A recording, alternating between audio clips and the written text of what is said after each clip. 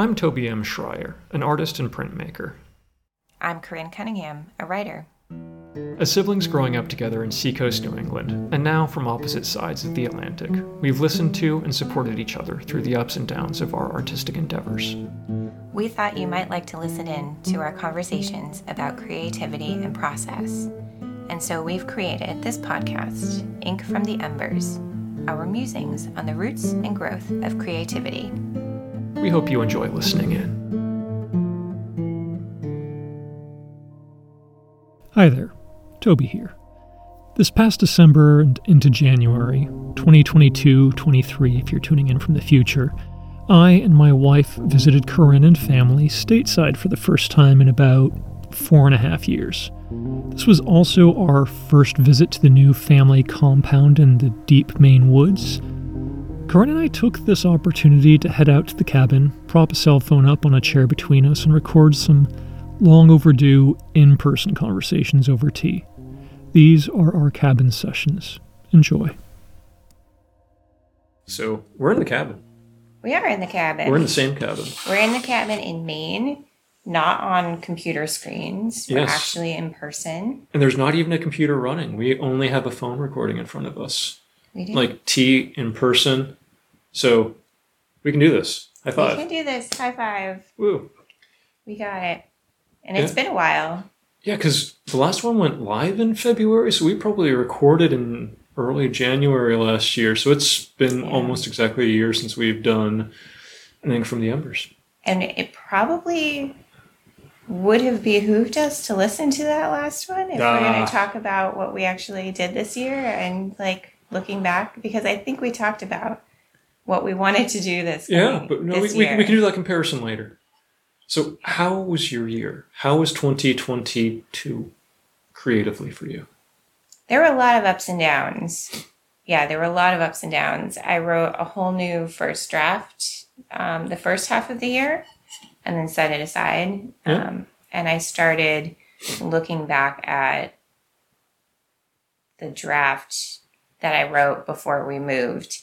And I started the second draft and didn't really feel right. So I went at it a different way and that didn't feel right. And then I was driving the kids somewhere a couple hours away. And on my way home, I realized that was not the story that those characters needed. And so then I thought, I am just going to stop for a while and rest for the rest of the year, because fiction has been a challenge to dive into in the connecting sort of way.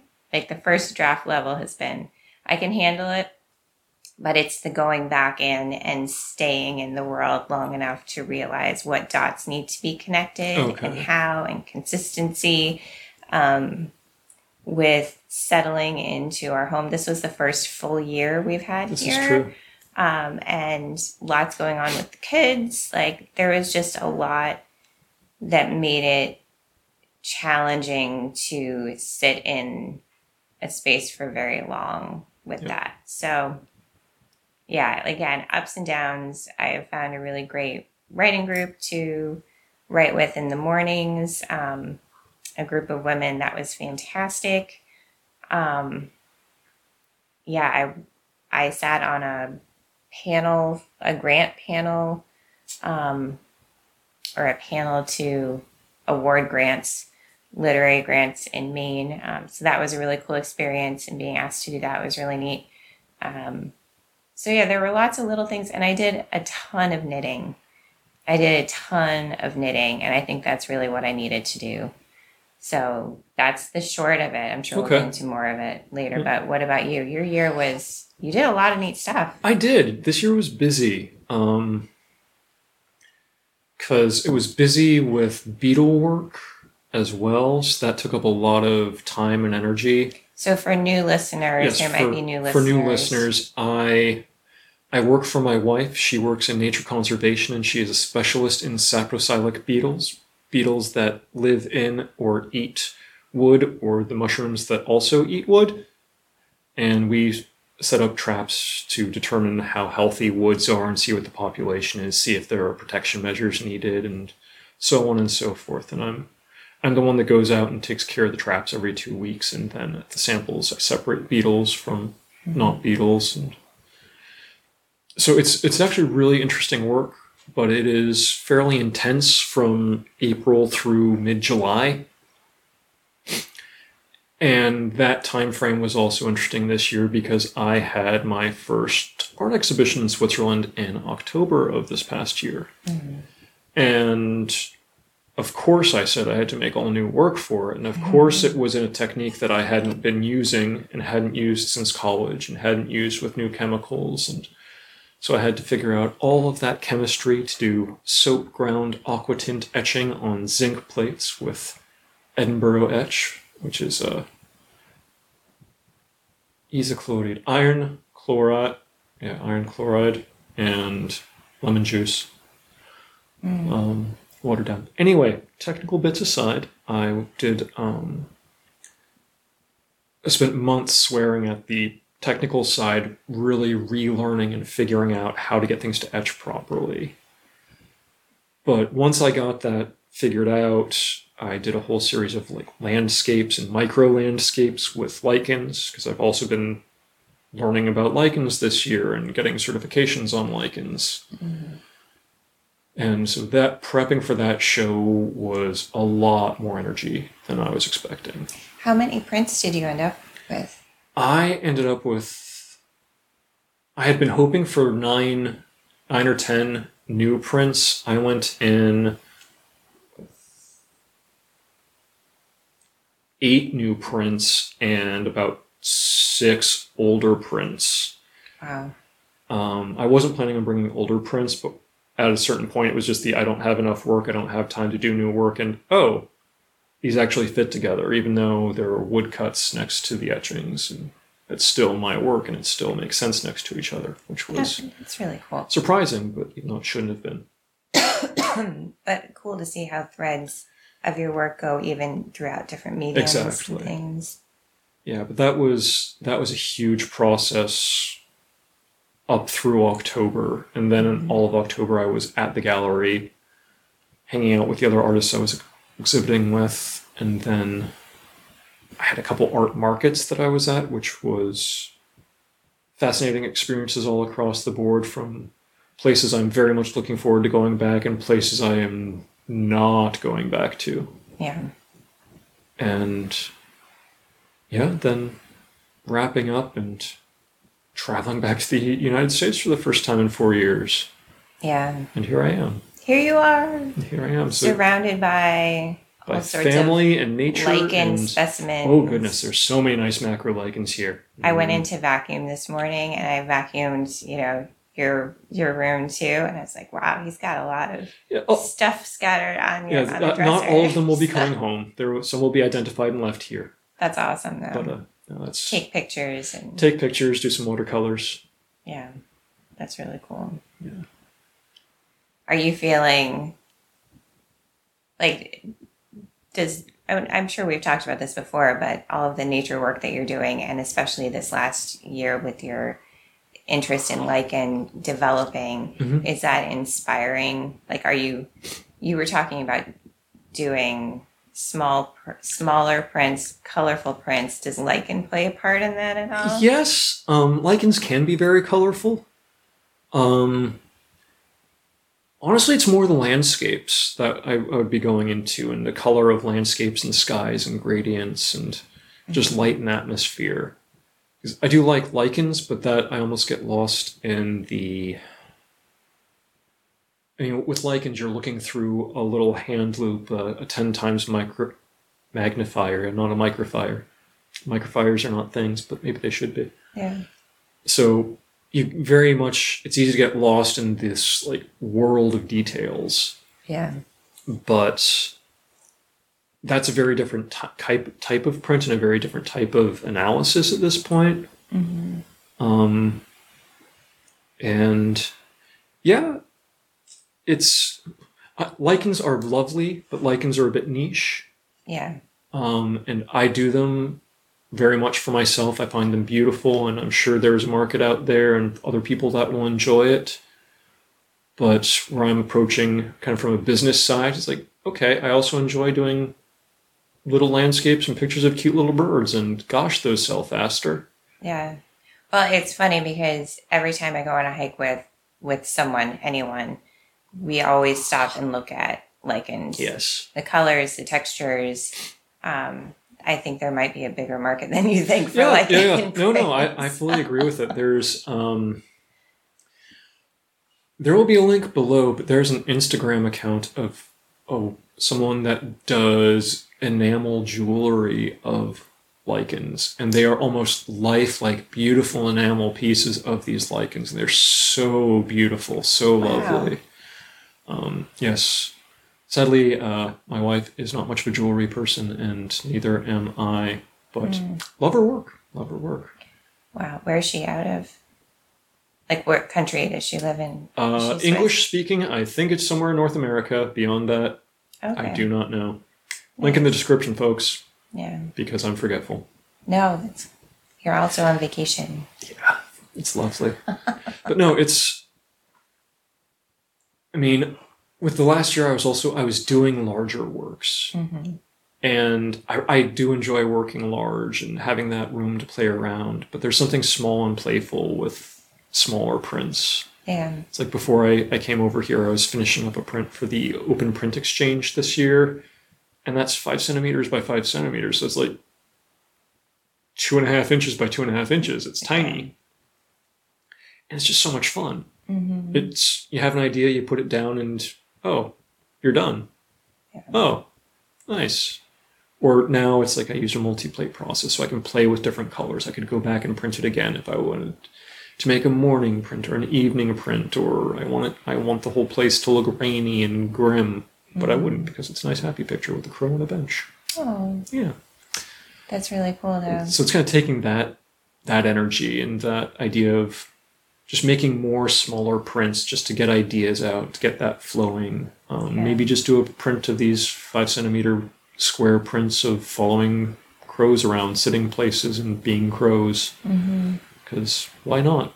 And that also ties back into, making some of your print more accessible for the financial state of the world. Too. Yeah, it's state of the world because I was very fortunate in this past year that I was able to sell. I have never sold this many prints, so Oh, congratulations! Yes, thank you. I felt very, very privileged in selling multiple larger format prints this year. Mm-hmm. But it's also in being at the markets and seeing where is that line for a gift or for an impulse buy. Yeah. And it is well below $300 or $400 for a large print. Yeah. So in having, I do want to sell not just t-shirts or notebooks or merch. I don't have a problem with my merch. It's lovely merch, but my passion really lies with an image as an image, not as an image on an object. Yeah. So it's how do I make my images and just the prints themselves available, and finding that balance of in a size that people have room on their walls for, because not everybody has size for an A3 print framed up to like A2. Mm-hmm. Not everybody has, a few hundred francs or dollars of disposable income. Not everybody's a print collector. But how do I make a print that people can afford, that they have room to hang, but that I can still earn a living from? Yeah. And it's okay selling something for 50 to 60 francs. Okay, that's a lot more reasonable an ask than 300 to 400. Mm-hmm. But then I definitely have to print larger editions. I have to print them in smaller scale so I can do more of them. And I don't want to look at this like I'm selling out, like I'm just doing things to sell more.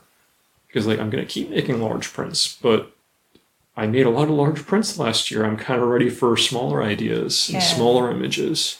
Well, and then looking at a long-term career where you want to have a sustainable practice, a sustainable livelihood, there are ebbs and flows in what you're creating, Exactly. and it all kind of evens out, and it informs and helps to pay for, and it's all like those I still things. have almost the entire editions of Yeah. all the prints I made last year, except for one which gets to the idea of letting go, which is another big thing for last year, but that might be our next session.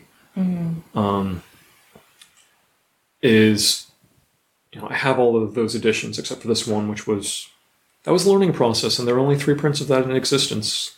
And that was planned to be a lot more. But so I have those editions of larger prints. So okay, those aren't going anywhere. Or if they do go somewhere, I'll be selling them.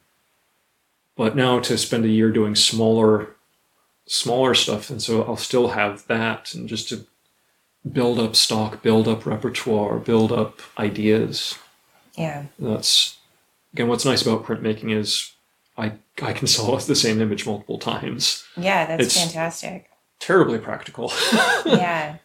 Yeah, once you hit on something that you feel good about and that resonates with people, you can... And it's not just, I sold the one image. It's like, oh no, Yeah. I printed an edition of 20 of those. I can sell it 19 more times. That's awesome. That's really cool. So it's just taking the experience of this year and using them to move forward. So it's not even pivoting away. Or I know our father was asking, is like, oh, so are you changing what you're doing? Being informed by what's selling or what the market's asked for? And it's like, yes and no. Yeah. Because I'm not making images for the market. It's more I enjoy many different types of images, and it's like, okay, well, right now there's more of an ask for cute birds. I mean, cute birds sell. I like cute birds too, and it's a good thing I like drawing cute birds, because now I can be doing my art and concentrate a bit more on that. Yeah. But also knowing if I'm doing smaller art as well, it's like, well, I for my own sanity is like, I want to draw some dark images. There are going to be some animal skulls. Yeah. Because I like animal skulls. Well, if I'm doing more small prints, I now have room to make, a small print of some dark, grim, beautiful nature things. But I'm not spending months on a large plate that likely won't sell in my current market. Right. Now I can just okay, I made this print, I love this print, and occasionally some metalhead walks by and is like, oh, dude, nice skull. Yeah. Because that happens, apparently. But it's kind of those ideas. So yes, I'm paying attention to the market. You have to if you're trying to make your creativity into a business. Yeah. But I'm not abandoning my vision. So I'm really just, what part of my vision is more saleable at this moment and in my current markets. This is kind of random. Have you ever considered using Pinterest? Not really, because whenever I look online and find an image search on Pinterest and, I can only don't go on Pinterest and only if you're logged in, I get pissed off and leave. Okay. Just because it's been a conversation topic that in writing circles that a friend of mine is getting, gets most of her traffic from Pinterest. Interesting. I use Pinterest for all sorts of things. And I think for probably artists who want to sell via online, if you want to do that, which you seem kind of resistant to putting effort into that. Part of it is living in Switzerland. Yeah. So it's prices in Switzerland are just higher than everywhere else. And we're not in the EU. So shipping is just really, really expensive. Yeah, okay. So it's like, if someone was buying a $300 print, okay, shipping is that's a reasonable ask as a percentage of the sale. But yeah, I just haven't figured out that right combination, because it's like I would need to be able to print small enough to be able to ship as a letter. Yeah. Which is also, hey, I talked about selling smaller prints. That is part of the plan, is to be able to leverage the Instagram market, leverage possibly Pinterest. Yeah. I've thought about Etsy, but that's another cut. But Yeah. it's a worldwide trusted platform. Yeah. So it's there's pluses and minuses to everything in there, but it's figuring out. It's the shipping part. Yeah. It's the shipping. Yeah, I'm sure. I know that there's a lot of international artists who are, at least that come across, like the Lori, like this Lori Pemberton. She's Vermont. She's from Vermont, but there's a lot of similar style, which is artwork that I really enjoy. And there's a lot. It's like that cozy. Mm-hmm. It's just super cozy watercolor prints, and I know there's a lot of like Amsterdam and Netherlands and people shipping from there. But again, that's EU, right? That is EU, and it's doable.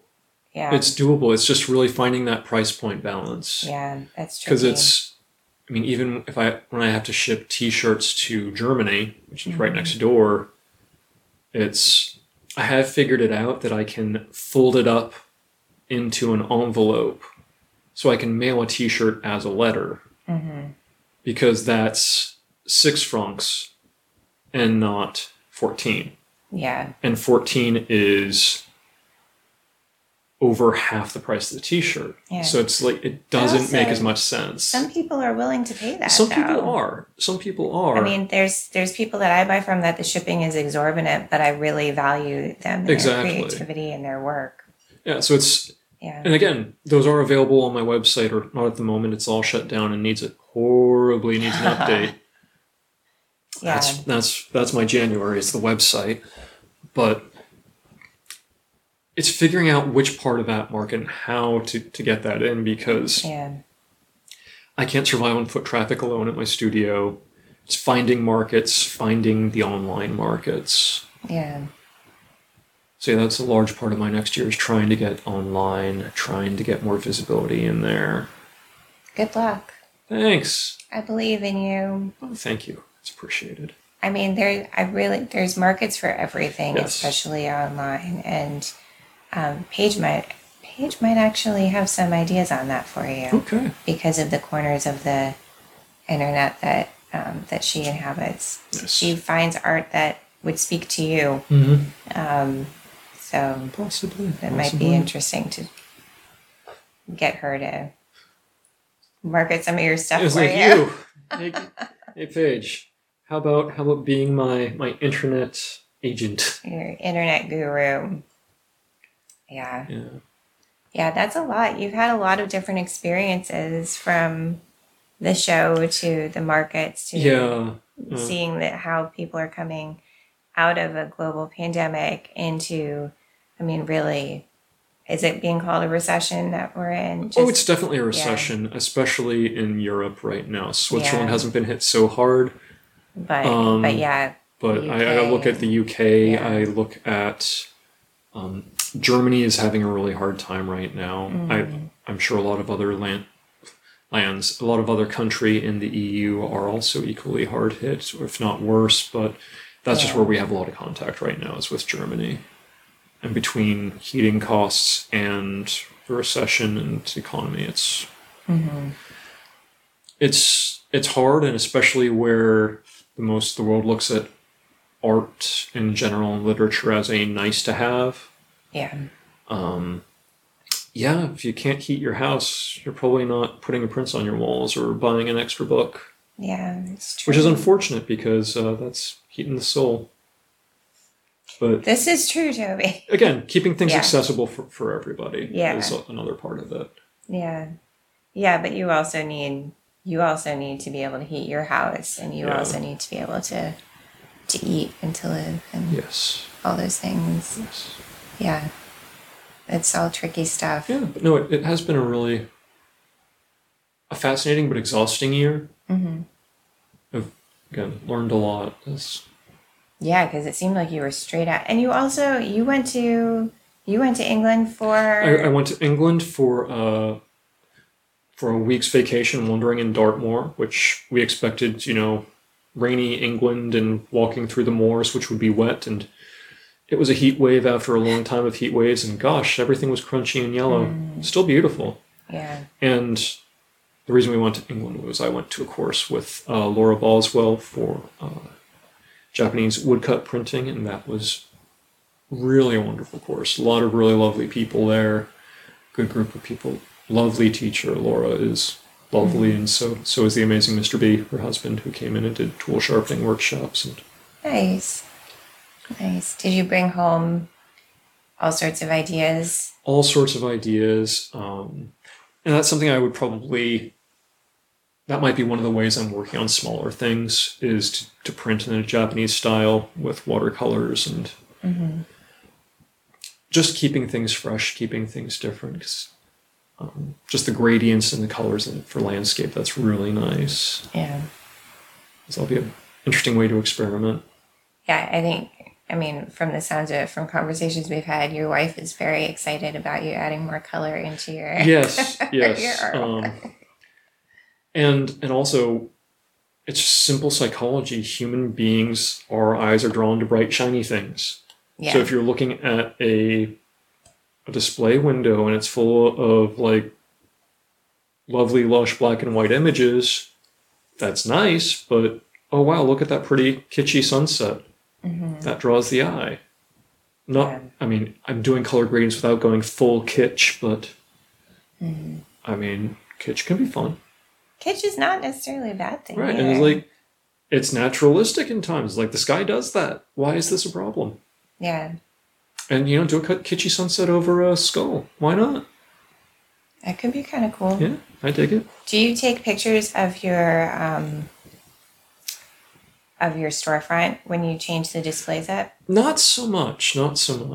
I'd be curious to see them. Yeah. To see what you're doing with them. That might be neat. Yeah, it's because it's usually a slow, gradual process of change. It's more of a mutation. It's this thing needs to go. Oh, I'm drawing something. This can go in the window. That shifts around. That comes out. Right now, there's Christmas and winter decorations in the window as we're gone. Nice. Yes. Over there, is it really just by word of mouth and foot traffic, or do you have an online presence like a Facebook or something like that? I have an online presence, but to say when you're open. It's one of my customers came in and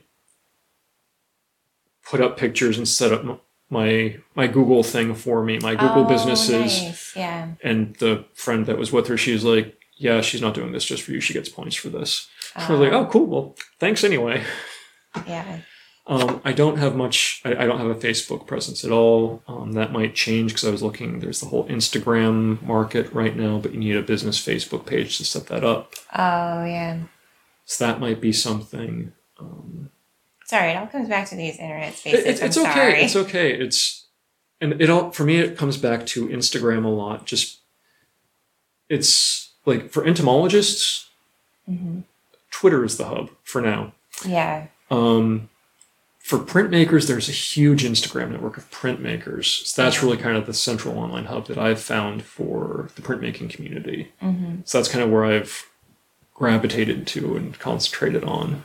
Yeah.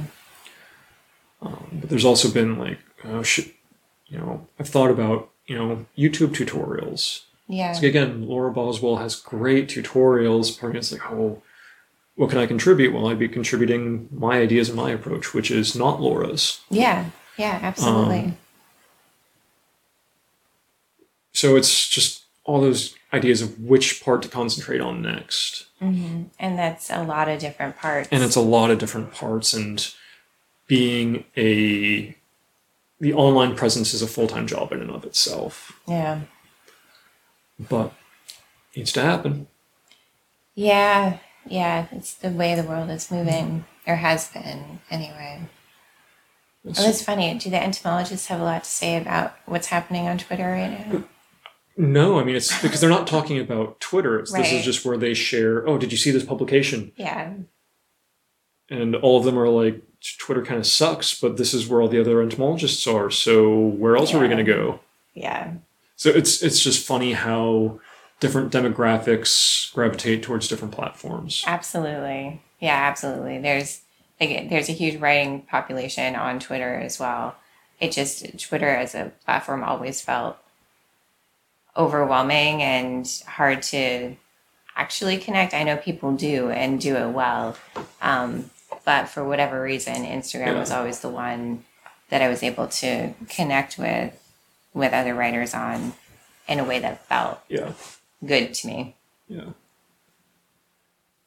Yeah. So what's with, again, looking back to 2022 and you're taking breaks and spending more time knitting, how has that felt from the writing perspective? How has that informed it? Really? Not great. Yeah, no. It's that whole, like, a writer who's not writing is a pain in the ass to be around. Okay. Really. Because, because even when you're not writing, you're thinking about it and how you should be doing it. Like, it's just a constant thing. And so I will say I've got into a really wonderful morning pages practice again for the last couple months of the year. And that served me really well, going through some personal stuff. And is that still recording? It's still recording and it still has plenty of battery. Sorry to distract you. You can edit that out if you want. Yeah, harder now, but we'll see. So I mean, that was very good, and that was what I needed. But I'm kind of in that spot where I know, and we've talked about this ad nauseum about how, like, no break is terrible. Like, no, everything informs something, and I'm trying to remember that as I look back at the year, thinking I gave myself a lot more excuses than I wanted to. Yes, I needed rest. Yes, I needed to not work on certain projects and let some things go. But what I'm picturing the last quarter of the year was really like being really grounded in my morning pages and my meditation practice. And then the rest of the day, like, I didn't quite know what to do with my brain. And so I was like knitting furiously to fill that instead of maybe thinking about some writing. Like, I wasn't taking that energy and putting it towards writing. I was putting it towards knitting, which I'm sure in a couple months I'll have some more clarity on all of that. But at this point, it just feels kind of like, oh man, I looked at what I wanted to do last year, and some of it did get done. I built a new website, and that was fantastic. Yes. I experimented on Medium as a writing platform, and that was pretty fantastic. Every month I still get like $2 to $5 in my bank account from it, and I haven't published anything on there since like May. So, I tried a lot of different things. And I did do a lot of writing. There's some parts of 22 that just aren't sitting well with me. I think because I know I was going through some other struggles, like personal struggles that then impacted the writing. And some of it feels really messy. And I'm looking forward to kind of putting that behind, and not behind to like forget about it, but behind and start moving forward. And I think that that's what this time between, and it starts like mid-December, like when you start prepping for Christmas. I mean, we were prepping for your visit for quite a while. Yes. And knowing that you and Adrienne would be here for 3.5 weeks, thinking about that, like, I am going to start getting back in the office before you leave. I'm starting a project that should launch by the 2nd of January, and I will need to start on that. And that in between period of time, I've never been great with, because like I rest, and after Christmas, it's kind of like putting away the Christmas ornament. Like after Christmas, I've had that contemplation time. I've had that period of like putting work aside for a good almost month. Yep. And it's been that way since the kids were little, because we would take off like all of December for Christmas because it was just too exciting. No schoolwork would get done. And by Christmas time, it's like, all right, I'm ready. Let's move along. Yeah. But that doesn't match up with the calendar and what everyone else is doing. Yeah. I don't know if that makes sense. No, it does. It does. Yeah. I was so happy putting away the Christmas decorations. You the other were. night. You were. I was. You had said, it's like, I'm going to start tomorrow. I'm going to start tomorrow. And then everybody sat down to play a game. And you're like, no, I'm going to start this now. Yeah. And then it was done. And then it was done. And I felt just so good. One of our longtime listeners, Jenny Booth, she puts away Christmas on the 26th every year. Yep. And I'm like, man, I wish I could do that. But I do enjoy, Yeah. a day or two after Christmas. And then I'm ready to pack up and move on. And it's not that I'm not sitting with things. I just feel like I've sat with things for long enough. Yeah, because 'Cause Christmas I have. starts early December for you in your In family. some ways, yeah. In some ways, it definitely does. And again, it just this year it felt like maybe because I really only, and I say only, and I don't mean to belittle it at all, I was only writing morning pages Yep. from like November on.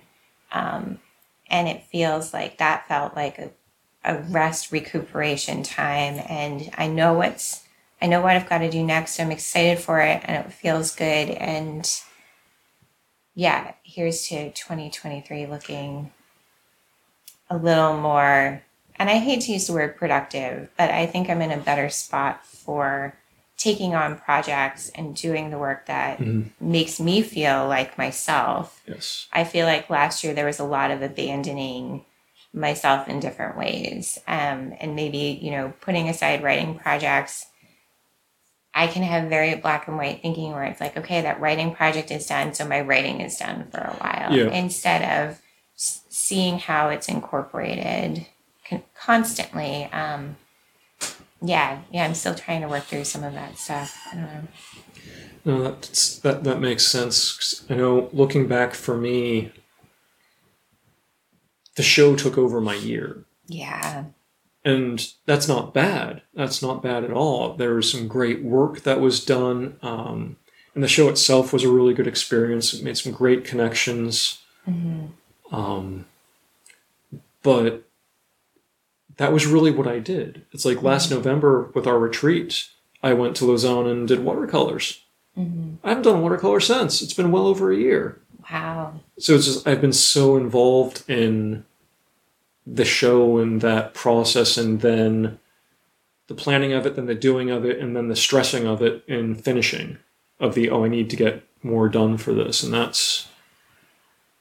And then just art markets. I'm sure other people out there who do fairs and markets know it's exhausting, especially when it's new and you don't have that system of, I just grab boxes A through D and set up my stand. This is, what do I need at this stand? And how is this market going to be? This is a different one than the other one.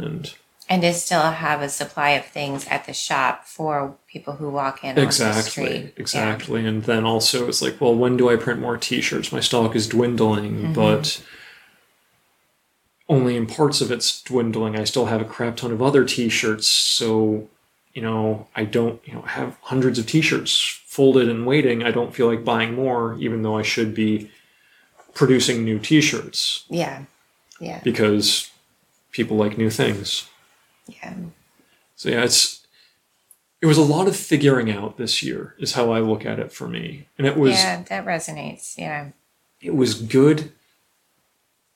And also my big thing that I took away from this year is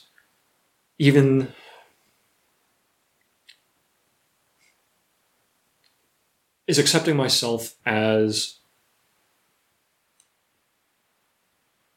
I'm not a newcomer. Mm-hmm. It's like I still feel like this is all new to me, but other people don't look at me that way. Yeah. And it's coming to understand that, and it's coming to see that, and coming to accept that. Yeah. It was like with the workshop with Laura, for example. it was so wonderful seeing her as a teacher figure out who needed what for help. Mm-hmm. And it was very clear, like myself, and there were, I think it was Kevin in front of me, and I think 2 other artists who were there, that Laura just kind of saw, this is where you guys are. I'm going to go help the people that need help. You guys are all set. Come find me with questions. This is going great. And she was really supportive, but it was just seeing we both came to the understanding of I don't need her there with me at that point in time. I was like, oh yeah, I do know what I'm doing. Yeah. Interesting. Sometimes you need that mirrored back to you to really get that. Yeah. Because it's like even just being an adult in general. Yeah. You're like, how is it even possible? I feel like I'm still like 24 or something Exactly. mentally. But there are people looking to you to be like, you've been around the block a few times. Yeah. Or at the workshop, at one point, Ben Boswell did a workshop on sharpening tools. Mm-hmm. And from like how I interacted with that, or the questions I asked, he wasn't there. He had to go have dental work done. Then when people had tool sharpening questions, they didn't go to Laura, they came to me. Yeah. They're like, oh, yeah, and I have an answer for you. Oh, right. Mm-hmm. Or at markets, it's like, oh, this is my first time here at this market, but to have other people come over is like, oh, you have a system for this. It's like, well, but you've been here longer than I have. Yeah. It's like, oh, realizing my artwork is at a professional level. I conduct myself like a professional. Oh, maybe this is because I am professional. Huh. Yeah. Yeah. It's that, oh, I'm not faking this. Yeah. Huh. Because for so long you fake it till you make it, right? Exactly. Or you feel like you don't know what you're doing and that you're just trying things out. And then you have that pile of experience that is real world experience. That's what everybody else has, even though they look like professionals. They look like they know what they're doing. And they were just making it up as they went along too. Yeah. Oh, cool. So that was a cool feeling this year. I mean, there were plenty of places where I had no idea what I was doing, and it certainly felt that way. But at a certain point, it's just, oh no, I do know what I'm doing here. Yeah. Yeah. I had kind of a similar experience. And with that writing group, I made a lot of friends through that. And one, we talk regularly, and as we're getting to know each other, I kind of offhandedly mentioned a podcast, and she was like, wait, what? You have? I said, oh yeah, my brother and I did a podcast. And then later on, something else came up. It wasn't the book, but it was just something else that I had done. And she's like, wait a minute, you did that? Kind of the like, what are you doing in a group of like writers who need more confidence? Like, you've already done this stuff. It's like, but we all suffer from that. Yeah. It's a human thing to lack confidence in what you're doing, but that might have helped me a little bit to remember like, oh yeah, I've done some really cool stuff. And just because this year doesn't look like what I had wanted, that doesn't take away from who I am as a writer. Yes. And still being a writer and having that be a very large part of my life. So it's always interesting, again, when you get that mirrored back to you, like, you know what you're talking about. Why aren't you like owning that you know what you're talking about? Exactly. Yeah. So I think was my big lesson, or one of my big lessons in kind of that Wegweiser, that signpost, that direction to give me of, okay, what did I take from last year and where am I going? It's like, okay, Toby, you've just accepted that you're a professional. Well, act like it. Take it that next step. Really. Yeah. What do you think a professional does now? Maybe you should be doing that. Yeah. What does it look like for you? Yeah. Yeah. Because, and everybody's ideas about that are different too. Exactly. That's another thing that is like, just because that works for you doesn't mean that that's like the way to do it. Exactly. Or something works for somebody else. That doesn't mean that's exactly the way to do it. So what does that mean for 2023 for you, do you think? Marketing. Yeah. It's marketing, getting out the advertising, both locally, because I mean, for my in-person workshops, it is going to be local advertising. I mean, people aren't going to be traveling for workshops to a large extent. They might. Yeah. I would be happy to have them, but the majority of my advertising is really, for that, it's going to be local. But getting online stuff going, and that's a long-term thing of getting, I don't want to say followers, but getting my images out so that the stuff that I will have available online is accessible online and found. Yeah. Because if it's accessible online and no one's finding it, then it's not much of a help. Yeah.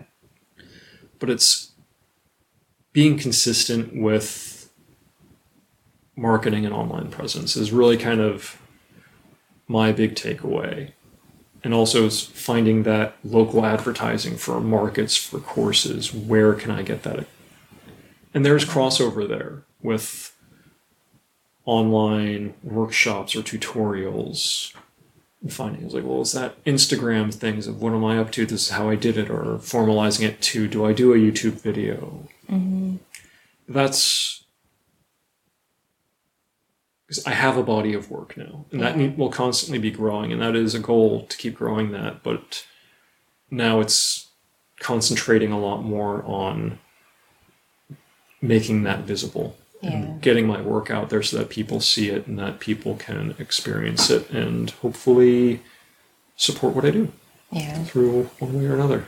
There's a big conversation in that writing group about repurposing content across platforms so that you can make a couple slides to put on, like to do a reel or something, and then you take part of that, or that's from a bigger YouTube thing, and then you make slides of, the written word about that to match it, to put it across Pinterest so that you don't have to create content for every single thing. But there might be one part of something about your posts that hits differently on those different platforms. Yeah, because we were just talking about different demographics of people gravitating towards different mediums. It's like, visual people might end up here, more written word people might end up here, and just... Yeah. Or a mix, again. A mix, yeah. So we'll see. That's my vague goal for 2023. What about yourself? That's a big one. Yeah. That's a big... Marketing. Yeah, that's huge. That's huge. I haven't sat down to really strategize that. That's early 2023, but that's really going to be when I get back to Switzerland. It's vacation time, damn it. I can dream, I can vision board loosely, but actually coming up with what the hell am I doing this year? That's when I'm back in the studio, I think. That's good. And it's fantastic that you're able to take those couple weeks off. Yes, it worked out. Yeah. What about you? You talked about being more focused in 2023. Is that... Do you have more concrete stuff that you'd like to talk about, or should we have cut this at the beginning of my sentence? No, that's okay. Because I think by the time this gets out there, this is good accountability, because I will actually put my 2023 project out in the world. It doesn't have a title yet. I have to figure that out by Sunday or Monday. Tomorrow? Yeah. The day after tomorrow? It's Friday. It's Friday. Whew. What I am planning on doing is writing a nonfiction work about living here and how the nature around us inspires my work and my days. And I don't want to call it a memoir, and I don't want to call it a book on writing. So that's why I'm kind of like, I've got a bunch of words in my head that I'm kind of figuring out, and the beauty of this project is going to be its becoming. and people being able to witness that. And so I'm going to do it through Ko-fi or Ko-fi, or however you say it, Ko-fi, which is similar to Patreon. And essentially, each month, at the end of the month, I will share what will be basically a second draft of an essay written about that month and about what inspires, and similar themes to what I've always done with my newsletter, that big part of it. Home and cycles and nature and creativity, only it'll be kind of expanded. And so by the end of the month, I will have a draft of an essay to share. And in the weeks prior to that, I'll share kind of behind the scenes of what inspired that essay, whether it's maybe a little video of being out here at the cabin or in the woods or something, photography, maybe some notes I've taken that end up in the piece or surrounding it, to kind of support and inform and make people feel a part of the process. Grand scheme, at the end of the year, I will take what I've written and morph it into a book. And so by June of 2024, I will have a self-published work that anyone who has contributed anything to in 2023 will receive a copy of the ebook or PDF or however it forms itself.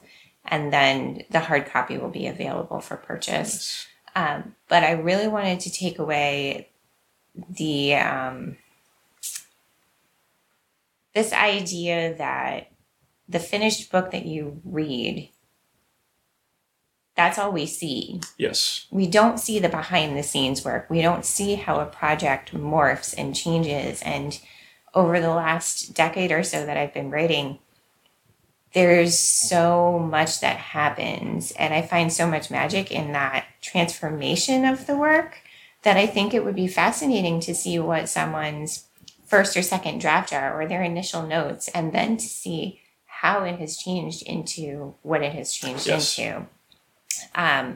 So, you know, having people along for that journey is a form of accountability for me, because I have also struggled to finish something since I put out Farm Girl. Yes. And I am the type of person that if I tell someone I'm going to do something and there is some kind of stake involved, I will do it. Yeah.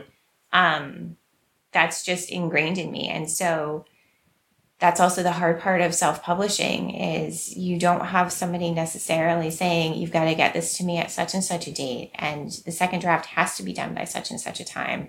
And so I think having this kind of exchange of energy in terms of, you know, financial, and it certainly doesn't have to be anything great financially, but some kind of, you know, just support will help me greatly. But also I'm looking forward to seeing how people interact with that work. Yeah. And how it maybe will inspire them to take this, like, oh, it's not perfect right off the bat. It doesn't have to look like a finished product right off the bat, and it becomes. And so I have these ideas for, you know, what it could be like, but I probably won't know until I'm in it what exactly this project will become. And Yeah. I think that there's some kind of magic and beauty and creative alchemy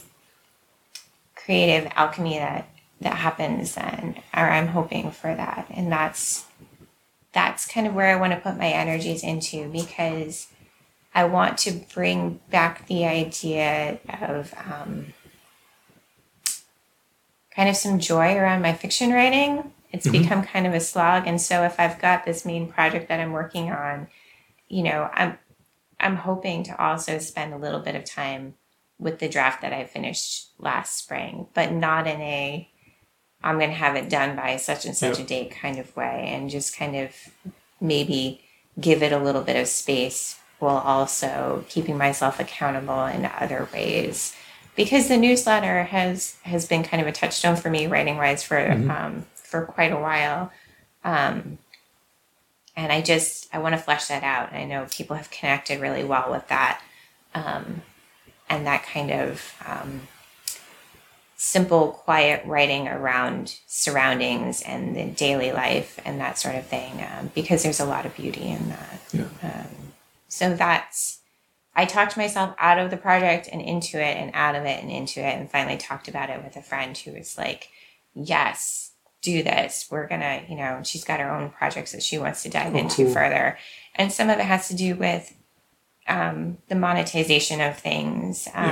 There's a huge push for that for writers. For a lot of people are going to Substack and getting paid for that. People are willing to spend a couple dollars a month to support one another. And I just keep thinking back on, I've been blogging since my kids were babies, and Finn is 16.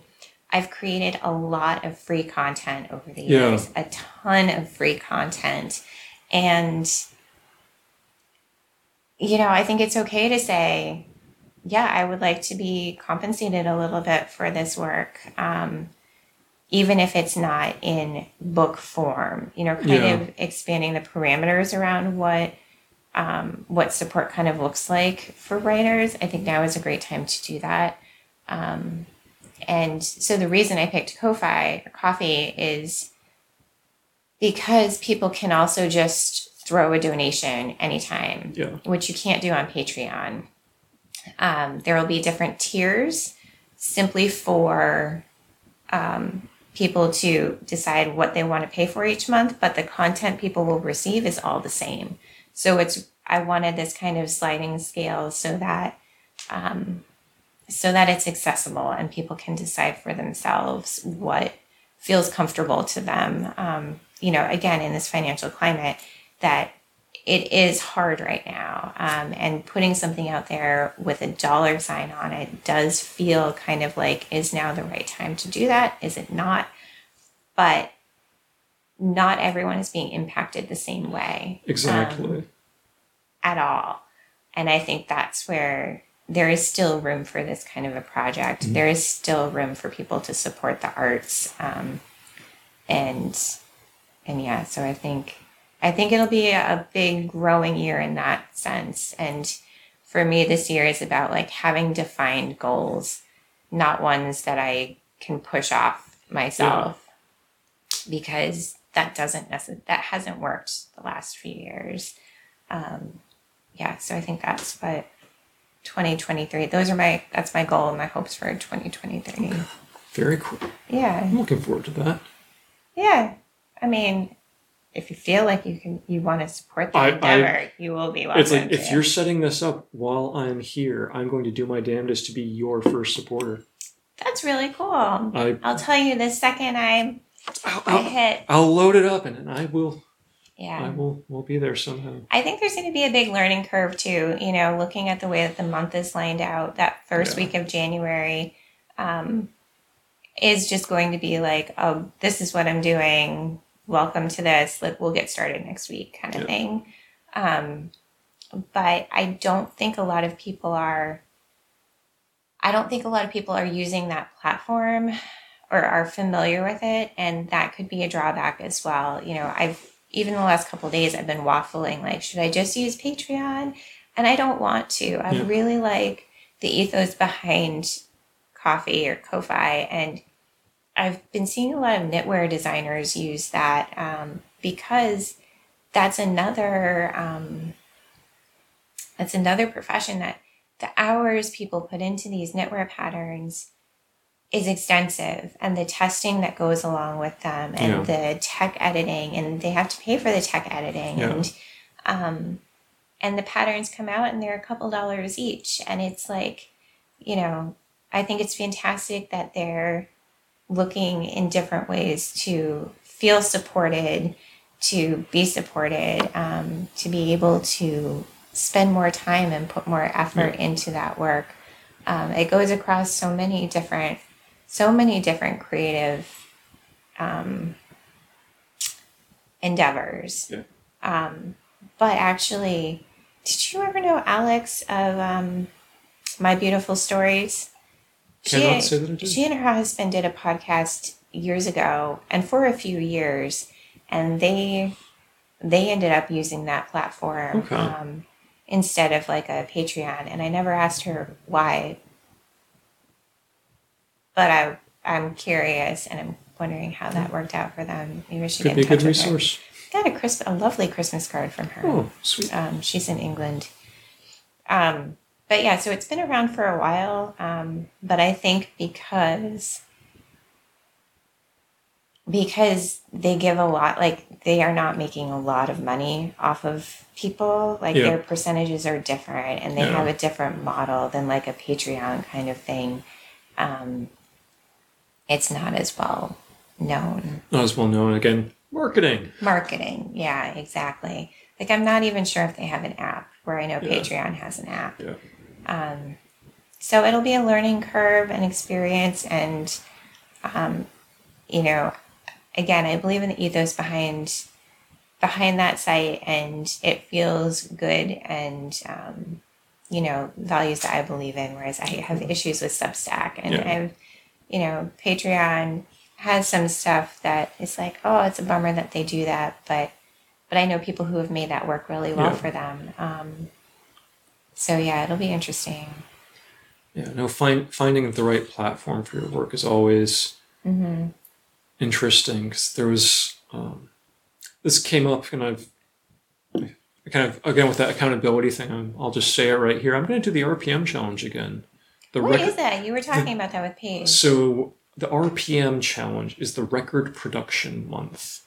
So you take, of course, it's going to be the shortest month of the year to make an album in. So it's February. Oh, wow. And from start to finish, from the idea to completion, you make an album in the month of February. Whoa. I did that back in the sands of time. It is still up there for those people. I suppose I'll put a link in the description to my album, There and Back Again. That's on Bandcamp. Oh, I didn't know that. And Bandcamp is a really great platform that I've been watching, because they got sold. And they got sold to Epic Games. Oh. Or Epic Games bought them. But they kept the same team. So the ownership has changed, but the management team is still the same. But it's like, I think during the pandemic, they were like, okay, first Friday of every month, we don't take a cut. So all sales go to the artists. And like, oh, wow. And it's not just the artists pushing that, but the Bandcamp was pushing that and saying, hey, go buy music, support these artists, because they can't go touring right now. They are starving. Yeah. But it's watching that. It's like, okay, it got sold. Is that changing? Have they kept that same, it's like the email you get, you made your first sale. Thanks, Mom. Yeah. It's like, okay, that's cute. Yeah. Yeah. And probably true. Yeah. It's like, so far that's stayed. But it's always changing. Finding those good platforms is such an interesting challenge. But it is, especially, when money is involved, it can either be fine, or it can either go kind of sideways. It's really interesting. And changing that, like, what the exchange of money actually means, and trying not to participate in necessarily in a capitalistic kind of way, and yet we still need to work within certain systems. Exactly. But how to divest in other ways is really tricky. Because to get to that, the exchange of energy is something that comes up a lot. And it sounds esoteric, but it's like, I put energy into my art. I put energy into my music. You put energy into your writing. And someone else might put energy into their craft, or they might put energy into their job as a nurse. And they would appreciate your book, and you would appreciate their taking care of sick people, but in this day and age, they can't come over to take care of you, and you give them your book in return. Right, you can't eat a book. You can, but it depends on your fiber requirements. That's true. And the seasoning and the cooking type. But anyway. Mm-hmm. But at this point, it's that exchange has been reduced to money. Yeah. And that money is now worth, and what's worth what. It's so abstract. Yeah. But that's kind of, that's how we eat. That's how all of us eat right now. Yeah. But keeping a hold of that, the energy of appreciation, that energy that we pour into what we do is important. It is. It absolutely is. Yeah. So it'll be interesting to see what comes. Yes. Yeah. And do you want to keep doing this for? Doing what? Doing what we're doing, the podcasting. Because this is a, like, we haven't done it all year. We haven't done it, and there wasn't space for it. There wasn't space, and we were talking previously. It's like, oh man, looking ahead of the next year, do we really have time? Do we have space for this? I'm not sure, but damn, this feels good. It does. And last night when we were talking about it, halfway through, I think it was while I was making dinner, we're like, damn it, we should have been recording this. This is a really good conversation. Yeah. We stopped talking about it because we'll save it for tomorrow. Right. Now I don't even remember what we were talking about. It was looking back and looking forward. Oh, okay. So we're not really that far off. We took that conversation. I don't know if we hit the exact points. Yeah. That's good. Thanks for listening. Feel free to subscribe with your preferred podcast platform. You can connect with us using Instagram and Twitter, and find out more information on us at our website. All links are shared in the show notes.